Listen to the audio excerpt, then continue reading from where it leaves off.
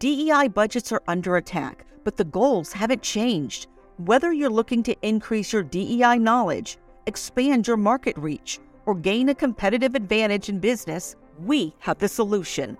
TDM Library is your single source for expert-curated DEI resources, strategies, and solutions, all designed to help you transform your workplace culture and be a more effective contributor. For $9.99 per month, you get access to our searchable subscription-based digital library. There, you'll find articles, practical how-to guidebooks, podcasts, award-winning microvideos, and more than 700 Q&As, designed to help DEI practitioners, thought leaders, and executives create a more inclusive workplace. Whether you prefer to listen, watch, or read, we have the resources for you. TDM Library goes beyond the basics to dive deep into topics such as inclusive language, the business case for DEI, talent acquisition, and C-suite engagement. For less than the price of a sandwich, you get access to our library of more than 1,000 pieces of original, expert-curated DEI content. Join today and get your first 30 days free. Get your library card now at tdmlibrary.thediversitymovement.com.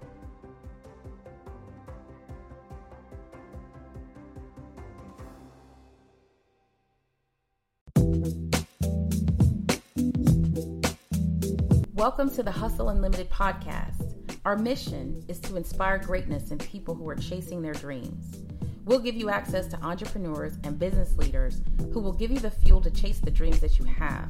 All of our guests want to give back to the next generation of leaders by sharing the details of their journey and the lessons they've learned along the way.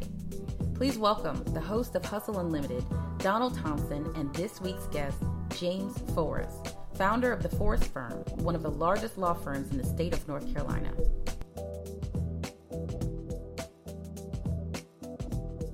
Hey guys, this is DT with another episode of Hustle Unlimited. And like always, guys, what we want to do today is introduce you to a phenomenal business person, a great individual. And we're going to talk through some things today with James Forrest about how to really chase your dreams and impact the community in a powerful way while you're doing it. And one of the things that we want to do, as always, is we want to give inspiration to the dream chaser. And so with that, James, thanks for hanging out with me, man. Yeah, man. Good to see you. Yeah, it's absolutely good to see you. I've been waiting literally for a month to get a chance to kick it with you. Everyone gets excited about meeting with a lawyer. Right? Yeah, exactly right. Well, if the meter's not kicking, absolutely. Absolutely. So here's the thing that I'd like for you to do. Take a minute and just introduce yourself. Where you from, brothers, sisters, where you went to school, married, single, all that good stuff. And then we'll kind of dive in from there and just talk some. Yeah, man. Yep, so I'm a corporate attorney, been doing that for 15 years, married to my wife Julie for longer than that. 4 kids, Ava 13, Marshall 11, Judah who's 9, and Zach is 4. That's awesome.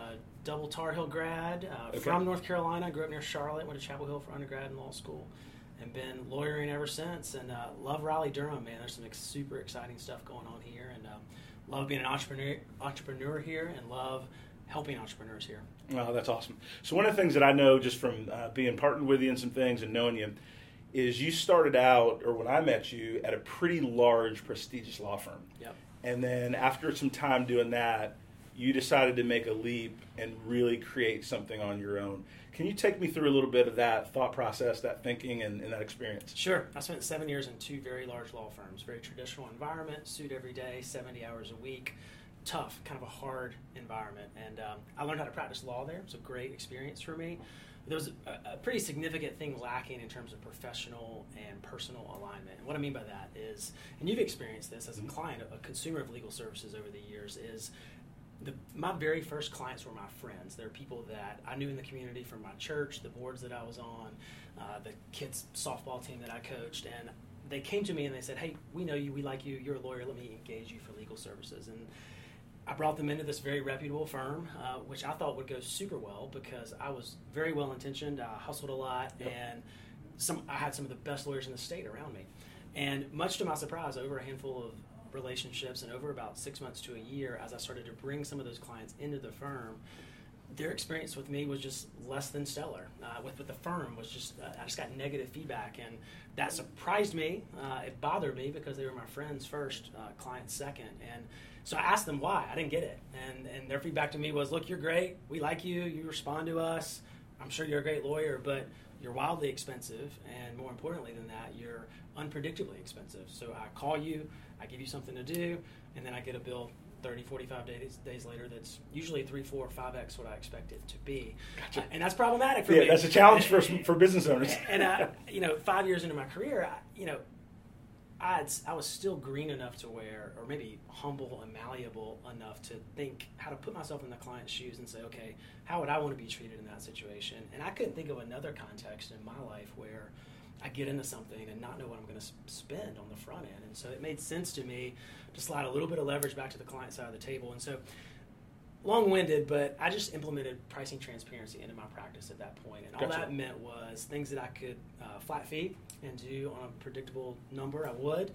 For things that were complicated, M&A, litigation, as you know, is unpredictable, giving good faith estimates, and just over-communicating with clients about spend. When I did that, it was like magic.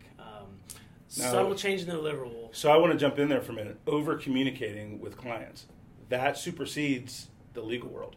That's just any business that you're in, working with somebody in a service-based business Sure. to exceed their expectation. Right. Yeah. For me, it really came from that moment when my clients, my friends, gave me that negative feedback, and that just didn't sit well with me. I wanted alignment to where I felt good about what I was doing in the professional landscape, and if my clients weren't happy, that was dissettling to me. I wanted them to walk away raving happy about what I did for them, and so the only way to get there was to ask them what the problem was and how I could fix it, and when I got the feedback, try to do it. Ask your clients what the problem is. Try to fix it. And then people will talk good about you, and you grow. Yep. Tell me about the experience, though, of leaving that big firm and that security. There's some security in a big brand name Sure. and different things, and building your own brand from scratch. Yeah, for a year or two, I implemented those customer-centric principles while at the big firm. So I did make a leap of faith immediately. I just tried to do things a little bit differently while in that traditional environment. When I did that, that led to robust growth for my personal book of business, the number of clients that I was serving, and it made more and more sense as I progressed to maybe do that on my own. The traditional law firm is great and wonderful. I have friends there, learned a lot there, but it's not super client-centric. And so as I started to really push the envelope, rather than just giving you a flat fee on a task, what does it look like to manage your entire legal budget monthly and annually for a predictable spend number? And you can't really do that in a large law firm. They're not set up to really do that. And so jumping out on my own gave me the freedom to do that. I launched Forrest Firm in January of 2011. Nice. It's been 8 years. The first 3 years I worked out of my bedroom. Love it. Hustling hard. And it was a little scary. I mean, it was. I mean, there's a moment of jumping off the diving board you got to kind of fully embrace. But at that time, I had built up enough clients that it wasn't a complete leap of faith. I felt at least 70% certain that I could pay the mortgage, and it's going well, man. As you know, we've had 2,000 clients engage our firm in the last 8 years. So wait a minute. 3 years in your bedroom. Yeah. Now you've got 2,000 clients that have used your services. Yep. So how many lawyers do you have as a part of your team now, and how do you find talent that fits the customer-centric vibe that you want to give? Yeah, so in my bedroom for 3 years, working really hard, trying to provide customer service with the legal deliverable. That went really, really well. And so in 2014, I had a brand new problem, which was how do I turn something that used to take me 2 hours or 2 days to turn to a client, and now it's taking me 2 weeks because I'm just overwhelmed with work. I've got to go out and hire talent to help me meet that need. And so I went out and hired one lawyer, a guy from a big firm in Raleigh who shocked me to death that he would actually even join me, but even shocked me even more 6 months into it, where he looks at me and he says, man, I'm super happy. I'm making great money. I see my wife and kids. You're really partnering with me to get me where I want to go professionally. And the light bulb went off for me at that point that the lens that I had applied to clients, which was get in their shoes, be empathetic with their situation, and try to treat them the way that I'd want to be treated in their shoes. If you do that with clients, that'll go well. That was the business theory, and it did. There was return on investment with that. It felt like the right thing to do, but there was also ROI, which is awesome. If you apply that to legal professionals, right, we have a high depression rate, high suicide rate, high alcoholism rate. If we can do that better, comp people well, give them work flexibility, let them wear whatever they want to wear. So no suits all the time. No, not all the time. I mean, every now and then when it makes sense. But if you do that, that's also the right thing to do. It might also have return on investment. And we've been working that theory out for the last 4 years, from 2 to 45 people. And so you've got 45 people on your team now. Yep. Over the last couple of years, which is amazing. Yep. Right? So tell me some of the characteristics outside of the legal profession, right? You have to pass the bar, you got to be licensed, practice, all those things. But tell me about some of the characteristics that you're looking for as you're building your team. Yeah, that's not hard. Hungry, humble, smart. Patrick Lencioni, I don't know if you read the book, ideal team player, but I want people, obviously they have to be qualitatively excellent with legal, and they've got to be smart, right? Most lawyers are. What we struggle with legal professionals a lot is the humble part. Right? I don't know if it's the personality trait or how they train us in law school, but we think we know a lot, and we do know a lot. And so it's rare to find the combination of someone who's absolutely qualitatively excellent, but is humble enough to say, man, there's some things I don't do well. I welcome objective feedback about that, and I want that so badly to get better that I'll check my ego at the door and let you speak some things into my life that maybe I don't want to hear. I mean, from an entrepreneur standpoint, that aligns, right? Humble, hungry, smart. I've seen a lot of businesses in my career, those that I advise, really smart people, hungry for excellence, but not humble enough to take advice so that they can make smart decisions faster. And a lot of times those businesses meet, with dire consequences. Yeah. Because we just don't all have all the answers, and we're looking for the right answers quickly. So let me ask this, pivot a little bit away from the firm. Tell me a little bit about some things growing up that shaped you as an entrepreneur, right? And a little bit of that journey to where you are today. I never thought I would be an entrepreneur. I went to law school. Lawyers are generally risk averse. The risk takers go to get an MBA usually. So I would disagree with that. Maybe, but but still. So I didn't really have a lot of entrepreneurship growing up. I mean, I worked jobs here and there, but I know your story, going out and selling Jolly Ranchers. Whatever age that was, I didn't do that. I wasn't an entrepreneur that young. But I think for me, it's back at that law firm, seeing the market opportunity in front of me. I didn't have this deep desire to be an entrepreneur. I just had a deep desire for my clients to walk away happy, right? And I saw that wasn't happening, and I just decided I was going to do different. And maybe I could still be at that big law firm doing it differently, right? There wasn't an imprint on me you absolutely have to go be an entrepreneur. It was, I want to do the right thing in this situation. That happened to lead to return on investment, and as that grew, it led to an entrepreneurship opportunity that, of course, I would take advantage of. The foundation for excellence is find a problem, solve a problem, and replicate, right? And a lot of times we try to make things about success so much more complicated than they really are. And so now, moving to family, though, right? You have 4 kids? 4 kids. All right, so that's rock star status, right? So tell me a little bit about, raising 4 kids, some of the things you try to imprint on them as you're growing young leaders, right, in our society. I mean, I think personally, and then I'll hush, but a lot of the imprint of any business success I've had has been how my parents raised me to view the world and a work ethic. Right. And everything was available to me in terms of what I could think and dream and be, but I had to put the work underneath it because nothing was going to be given to me. Sure. Right? What are some of the things that you teach your young ones at home to build a better way for themselves and others? Yeah, it's a great question. I think about my boys. I've got a girl, she's 13, and all of a sudden she likes boys. So I'm just going to skip that chapter for a second because that could be long-winded and get me in trouble. And then I've got 2 boys, 11 and 8, and then a 4-year-old. My 11-year-old and my 8-year-old, they have bunk beds in the same room. And on their wall, there's a Bible verse. It's Luke 2:52. It says, "And Jesus grew in wisdom, in stature, and in favor with God and man." And really that's 4 categories that we kind of focus on, right? So their job, right? I talk about their job. I go to my job. They have a job, right? And one of the big rocks of their job is going to school and developing academically. Another job they have is just to grow physically, right? And to take care of their body and exercise and eat right and those kind of things. Socially, right? To grow socially, to grow in their friendships, to grow in their love for other people, their empathy for other people. How do you get them out of this me mentality that we all have a little bit of propensity to, Yeah. but certainly in a younger generation, how do you get them thinking about loving other people well?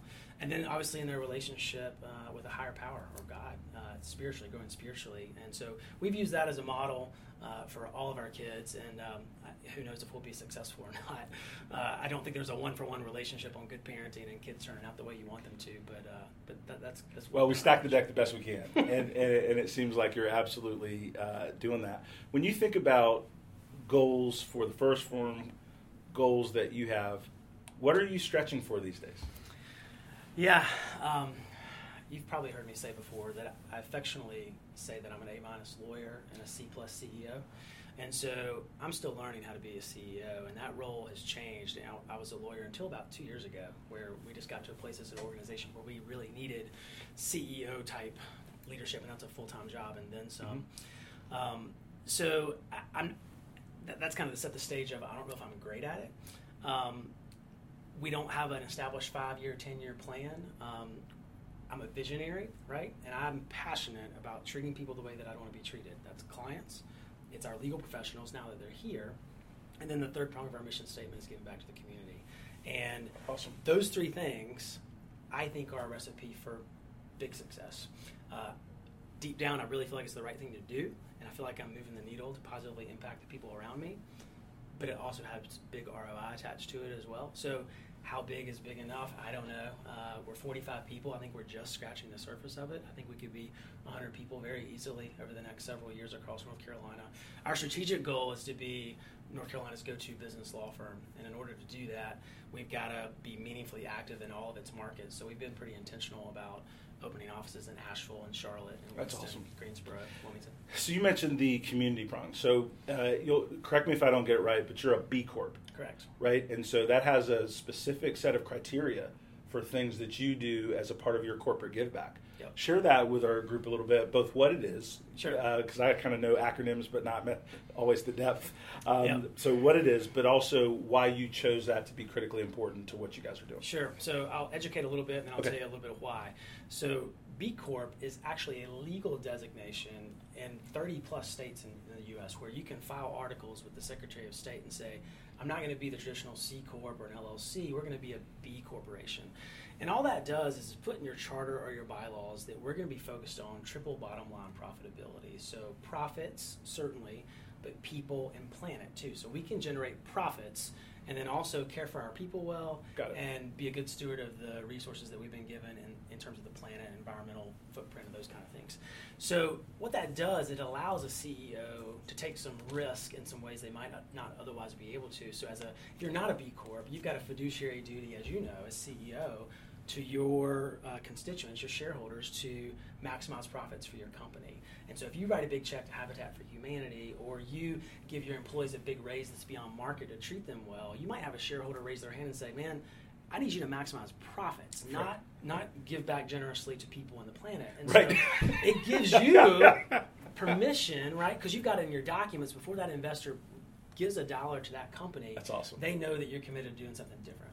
So North Carolina does not have that legislation yet. So there's a third-party certification that you can get a B Corp.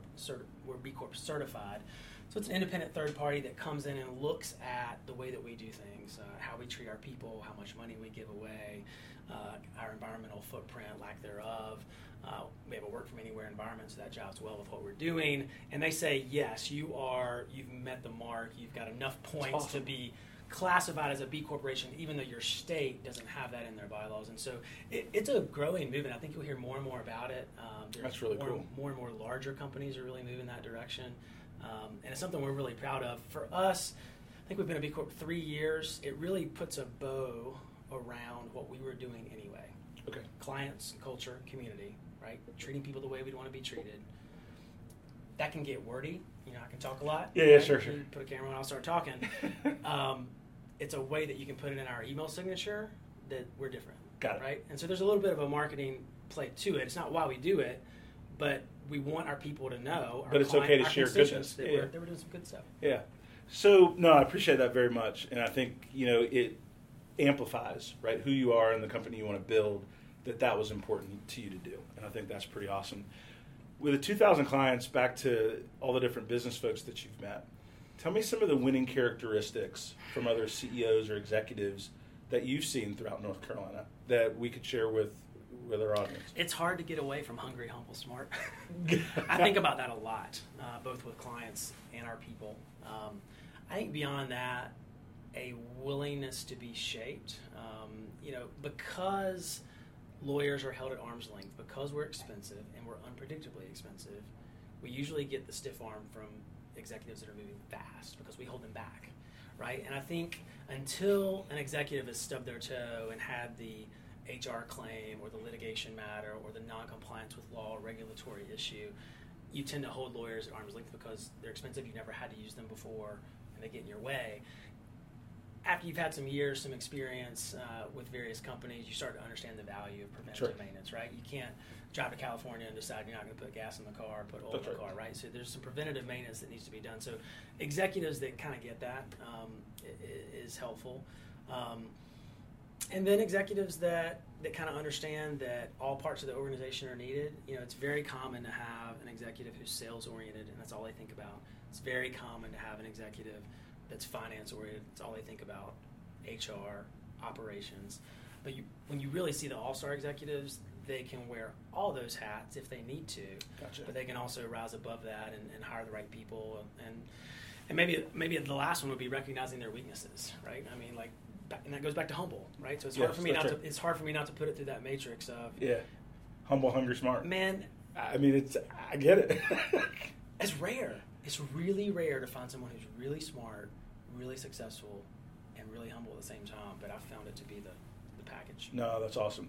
So when you look at our society, there's some challenges. There's noise around. There's political noise. There's kids that don't get the opportunity of education like they should. If you had a magic wand, right, what are one or two of the things you'd do to put us on a better path, right, in our society? Wow, that's a good question. I am afraid of our level of discourse these days, not both in terms of tone, frequency, how loud it is, how we all kind of sit in our camps, whether there be politics, religion, race, what have you. We listen to certain news channels, right, that echo our sentiments or not. Yep.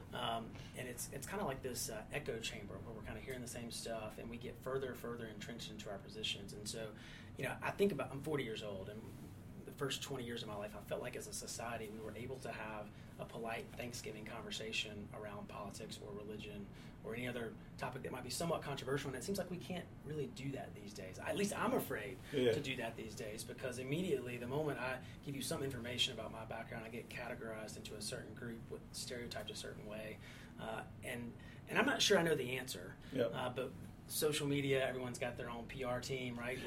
140 characters away. And click. It's tough, man. I worry for my kids a little bit in terms of the environment they're going to grow up in. What's some of the best advice you've ever gotten? I would have to say, and this is in the last couple of years, focus on only what you can do. Find out the things that only you can do in your organization, and then only do those things. I've really implemented that in the last couple of years, and for me, that's business development, lawyer recruiting, telling the story, right? And it's easy for me to get bogged down in some of the minutia that I can easily delegate to a team member. So narrowing my focus to what only I can do, and then only do those things. No, that's powerful advice. So let me give you some space. What are some organizations or things that you're interested in that you'd like to share about, right? If people had an extra few dollars where you encourage them to give, like what would you use that space for to educate our audience on some cool things that are out there? Yeah, so I don't really have one organization in particular right now. We're actually in the middle of organizing our kind of community giving policy at Forest Firm. It's a big part of our mission. In fact, we've had one of our lawyers who's going to take a pretty healthy percentage of her time and dedicate it to making sure that we follow through with our commitment to positively impacting the communities that we're in. Awesome. And the vision that I've cast for that is, what does it look like if we disappear from Wilmington tomorrow, or if we disappear from Asheville tomorrow, or Charlotte tomorrow? Who would miss us and why? our dollars, our acumen, our influence, our effort. And so we're on the front end of what particular organizations we partner with. But I think there's going to be a real push at a corporate level and then at each office level to make sure that we're doing that well. Personally for me, of my 4 kids, 2 of them are adopted. One's from Ethiopia and one's from China. And so orphan care or, care for folks that, orphans, the widows, there's the kind of different groups of people that may not have all the resources they need in society. Those are particularly passionate for me. So there's a couple organizations that my wife and I give to that focus on that. No, that's awesome. Well, listen, I am super excited that you hung out with me a little bit. Oh, yeah. And it's fun and always informative. Humble, hungry, smart is a phenomenal way to think about it. Well, and I would love for the listeners to know, my story of sitting at Moore & Van Allen and having some clients come in that weren't happy with what I did for them, that this guy was one of them. Actually, one of the first and one of the loudest. And here we are. And here we are. 13 years later, hanging out. So I appreciate you, the trajectory you've had, impact you've had on me. You've had a lot of influence on me, personally and professionally. So thank you for that. No, I am smiling ear to ear. If I was white, I'd be red in the face. But yeah, that was a moment. I wasn't pleased that day. But we worked through it. We did. We worked through it. With that, guys, DT over and out. Super fun to spend some time with you guys. And again, inspiration to the dream chaser. If you've got a dream, then it's worthy to be followed. Thank you for joining us on Hustle Unlimited. Make sure to join us each week for more conversations with leaders in our community. If you enjoyed this episode, leave us a review and subscribe on your favorite podcast player. Until next time, make it a great week.